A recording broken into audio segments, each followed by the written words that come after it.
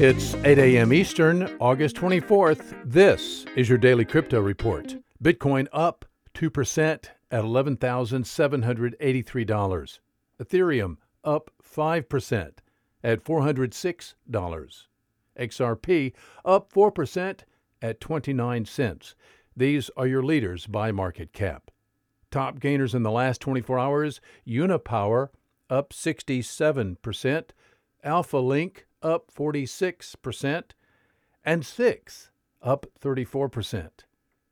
Today's news.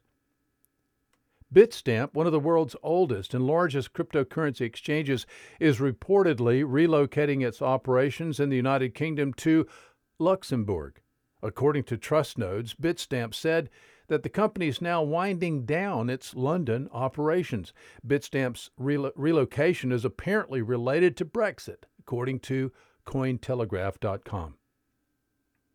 Communist China's digital yuan trials are limited to small retail transactions, according to an article in today's Global Times.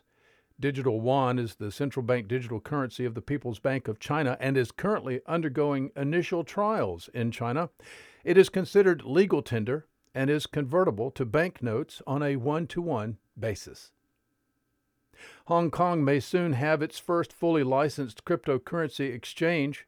OSL Digital Securities received approval in principle from the regional regulator Securities and Futures Commission. OSL still faces some undisclosed hurdles, but full approval is expected for OSL. Today's episode is sponsored by the digital marketplace Ungrocery. If you've ever cared about who your food comes from, Ungrocery is the place to shop. The food people are online at ungrocery.com. Visit us at dailycryptoreport.io for sources and for links.